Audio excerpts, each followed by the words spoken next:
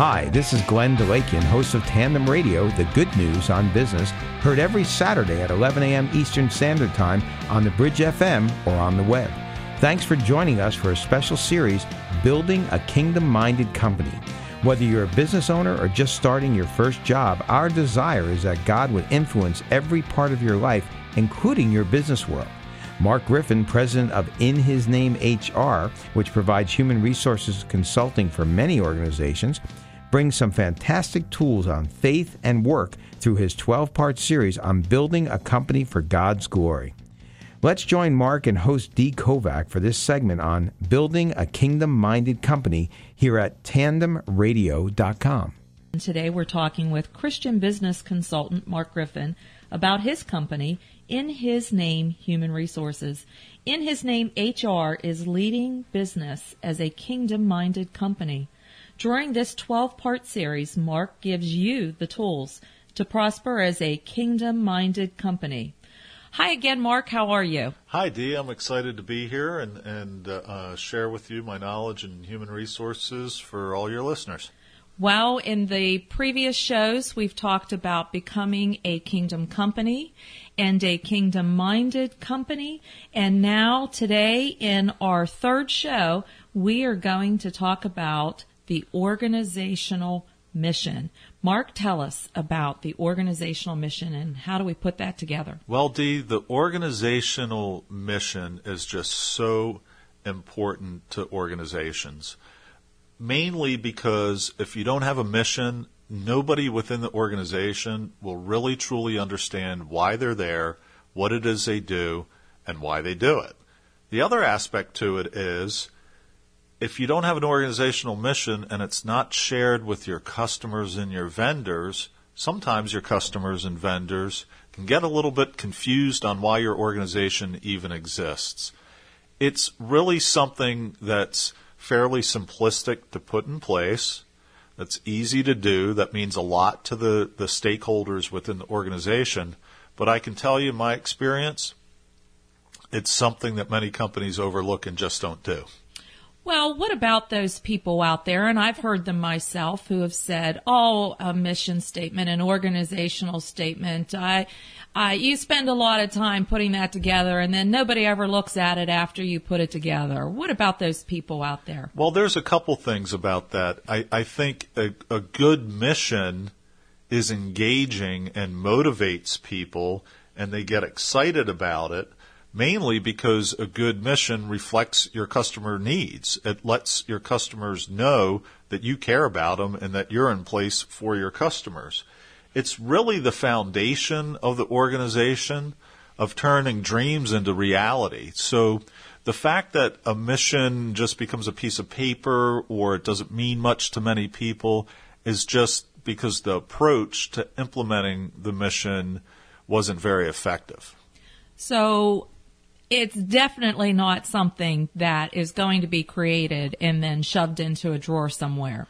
No, and that's where I come in. That's where my experience comes in, because I've developed my whole consulting system around accelerating mission, vision, and core values of an organization through the company, through the organization, through all the HR practices. That's really my niche. That's really what I'm very good at, because that's an aspect of management that I learned from Fortune companies, from companies like Quaker Oats Company, from Merck Pharmaceutical Company, on how to ensure your mission, vision, and values is infused through your HR practices.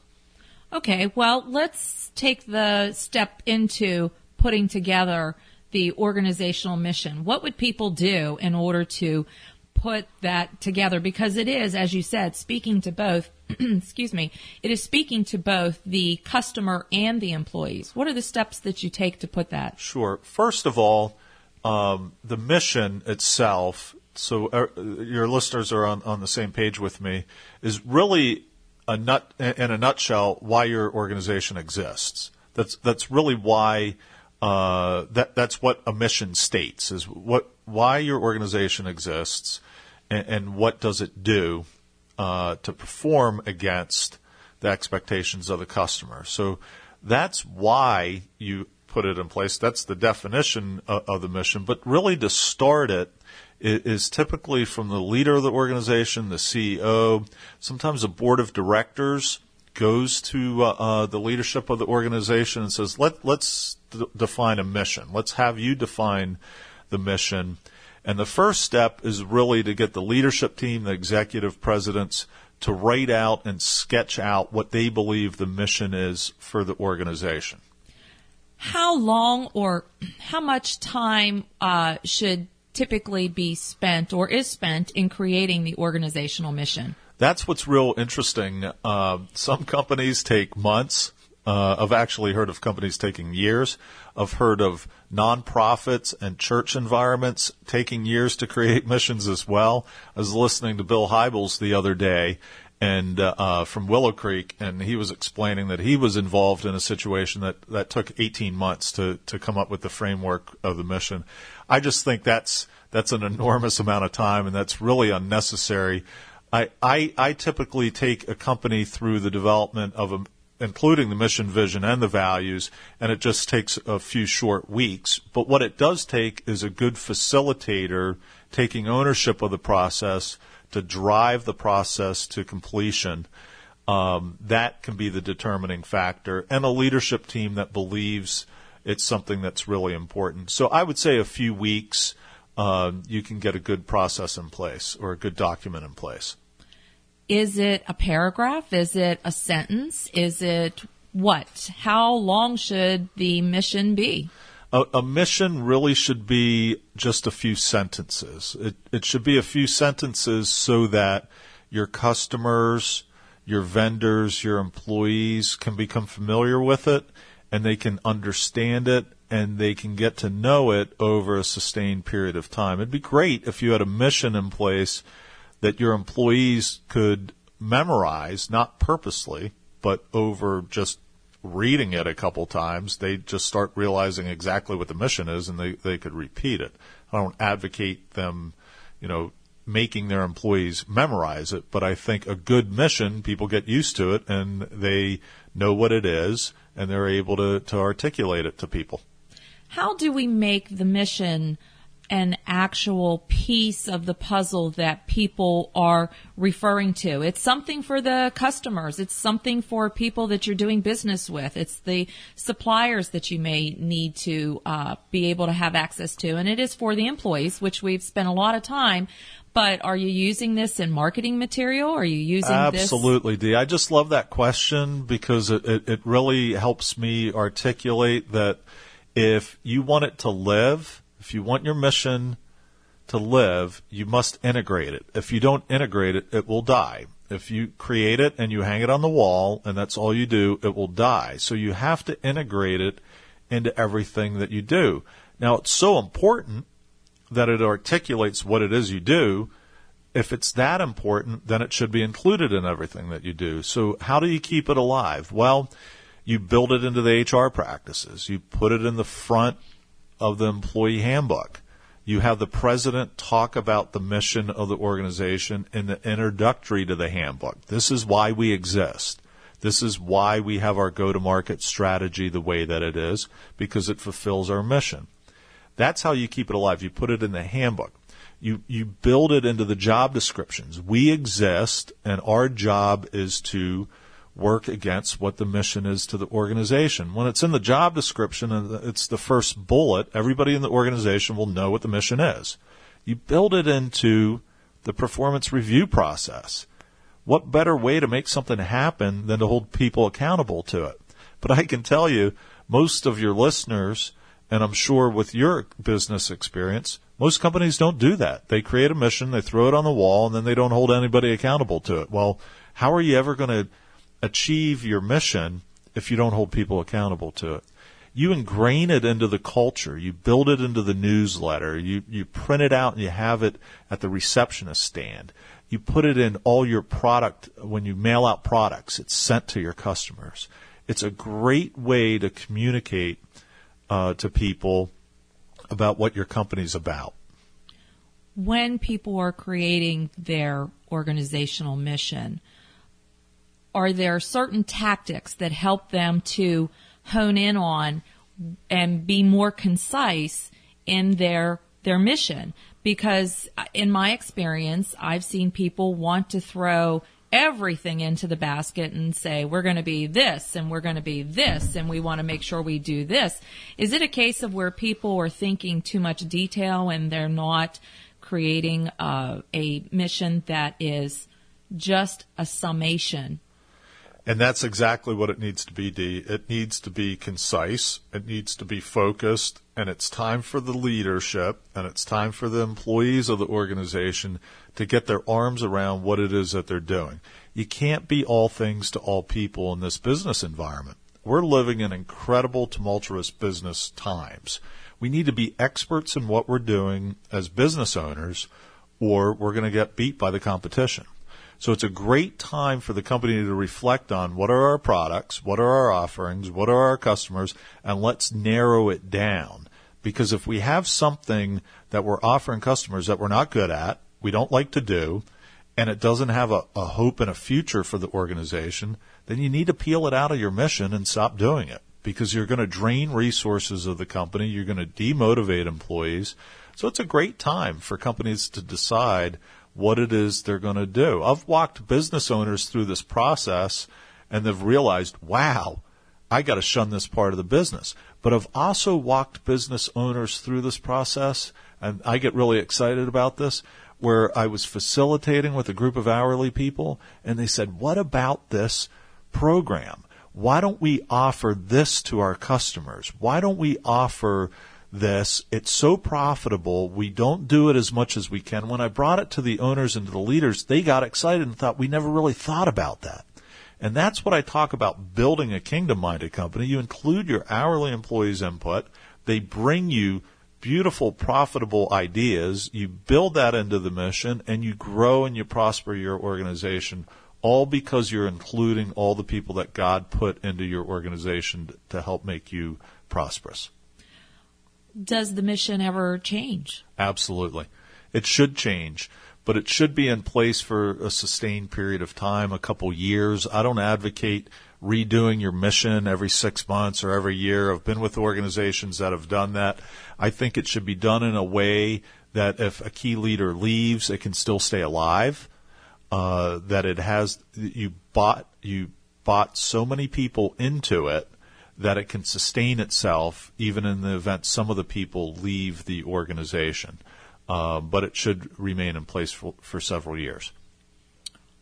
You've discussed missions that have been created in weeks and even on the further end of the spectrum where the weeks have turned into well over a year, which certainly seems to be excessive.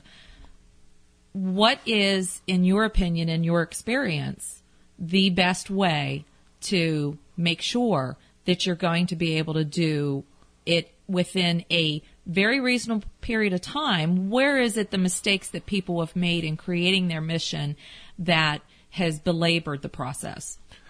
It could be the lack of commitment by the leadership that's driving the program, that it could take several months to do.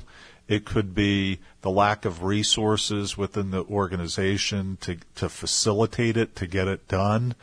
It could be politically it's difficult for that organization to get it created because they don't have somebody within the organization that will put themselves at risk to facilitate what the mission is. It can be a hot potato. They know that there's 3 different leaders in that organization that has a different idea of what the mission should be. And that's what's really unique about myself is I can come into the organization to help them facilitate an agreeable mission without putting anybody at risk politically, because I can talk about things and bring things forward to the different leaders without putting myself at risk, because I don't have any political motivation except to come up with a finished mission that's acceptable to everyone else. So I really advocate to your listeners and the business leaders out there that if this is something that they want to do, that they bring in a good trained organizational development facilitator with the skills to do it, because it'll go faster. It'll ultimately save them money in the long run, and they'll get a much better product at the end. when we're talking with the business owners and they're listening to this show and they're thinking about their companies and they've made the commitment or made the decision within themselves to become a kingdom company, a kingdom-minded company, and now we're working on the mission. The mission isn't, like we said, just for the employees. It's for the people you're doing business with in the community. Do you run into people who have a fear of putting themselves out there because as a kingdom company, they're going to be stating their beliefs in some way or form through their mission? Is that correct? Absolutely. I advocate with the business owners that in the mission, vision, values statement itself, all three is typically on one sheet, that they say something about the company being founded on Christian principles, or they're Bible believers, or they're Christ followers, or whatever the language is that fits that culture within that business and the ownership and the employees, that you build that. That's part of being a kingdom-minded company. And you're right. I've had leaders, and especially as I get to know leaders and they're working with me, they're talking about bringing me in to serve them, that they get a little bit nervous, like, wow, I'm actually going to tell my customers that we're a company founded on Christian principles. Isn't that illegal? Am I allowed to do that? And yes, they are allowed to do that. It's not illegal. What's illegal is telling people that they should believe something. It's illegal to force people into going to Bible studies. It's not illegal when you state that this is what the company was founded on, because you're speaking a truth statement of why it was founded. Now, from a business standpoint, many people will say, well, I don't want to offend customers, or we do business with people in the Middle East. We don't want to offend the folks in the Middle East. There's folks that are Jewish and Muslim and Hindu, and we're going to offend them. And I actually work with an organization for a sustained period of time where there were some salespeople that were adamant that if we released a mission, vision, and values that spoke to Christ, that we would offend people in the Middle East. To the contrary, it didn't offend anybody whatsoever. We implemented it. We put it out. We put it out on the website. We included it with some of the equipment that went all over the world. Nobody was ever offended. Quite frankly, there's a great report out from Barna that simply states, all things being equal, consumers will gravitate to a Christian-owned organization far greater than they will to a secular company. So if I'm going down the street and I know there's a company that is Christian-owned versus a secular-owned company, I'm more than likely going to gravitate and go to that Christian-owned organization to buy the product. Wow. Well, you've certainly given us a lot to think about, and I think that as we move forward into our next show, where you will be talking about the organizational vision, that just takes it another step further in these things in dealing with the employees and also the entire world through the Kingdom Company. Well, we want to thank everybody for listening, and Mark Griffin will be with us again in our next show, and he will be speaking of organizational vision for a Kingdom Company. We hope you join us. You've been listening to Mark Griffin of In His Name HR at Tandem Radio, the good news on business. Be sure to check out some of Mark's other segments at www.tandemradio.com. That's tandemradio.com. You can find out more about Mark and In His Name HR, as well as other shows and videos on our website. Also, be sure to tune in every Saturday morning at 11 a.m. Eastern Standard Time on the Bridge FM or the web. Thanks again for joining us for the Good News on Business.